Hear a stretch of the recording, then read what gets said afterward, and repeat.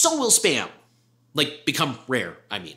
Now, this one takes a lot of work and intentionality. Unlike the first two benefits, this won't happen overnight or easily, but if you start using this stuff at even a basic casual level, you'll soon start finding that you're getting a lot less spam than you used to.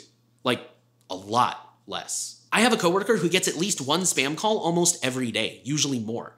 And with this being an election year, robo-texts and calls are about to get a lot worse. I want to make it very clear that this doesn't eliminate all spam calls and texts, but it seriously reduces them to like a fraction of what it used to be. And at that point, the ones that make it through are just funny.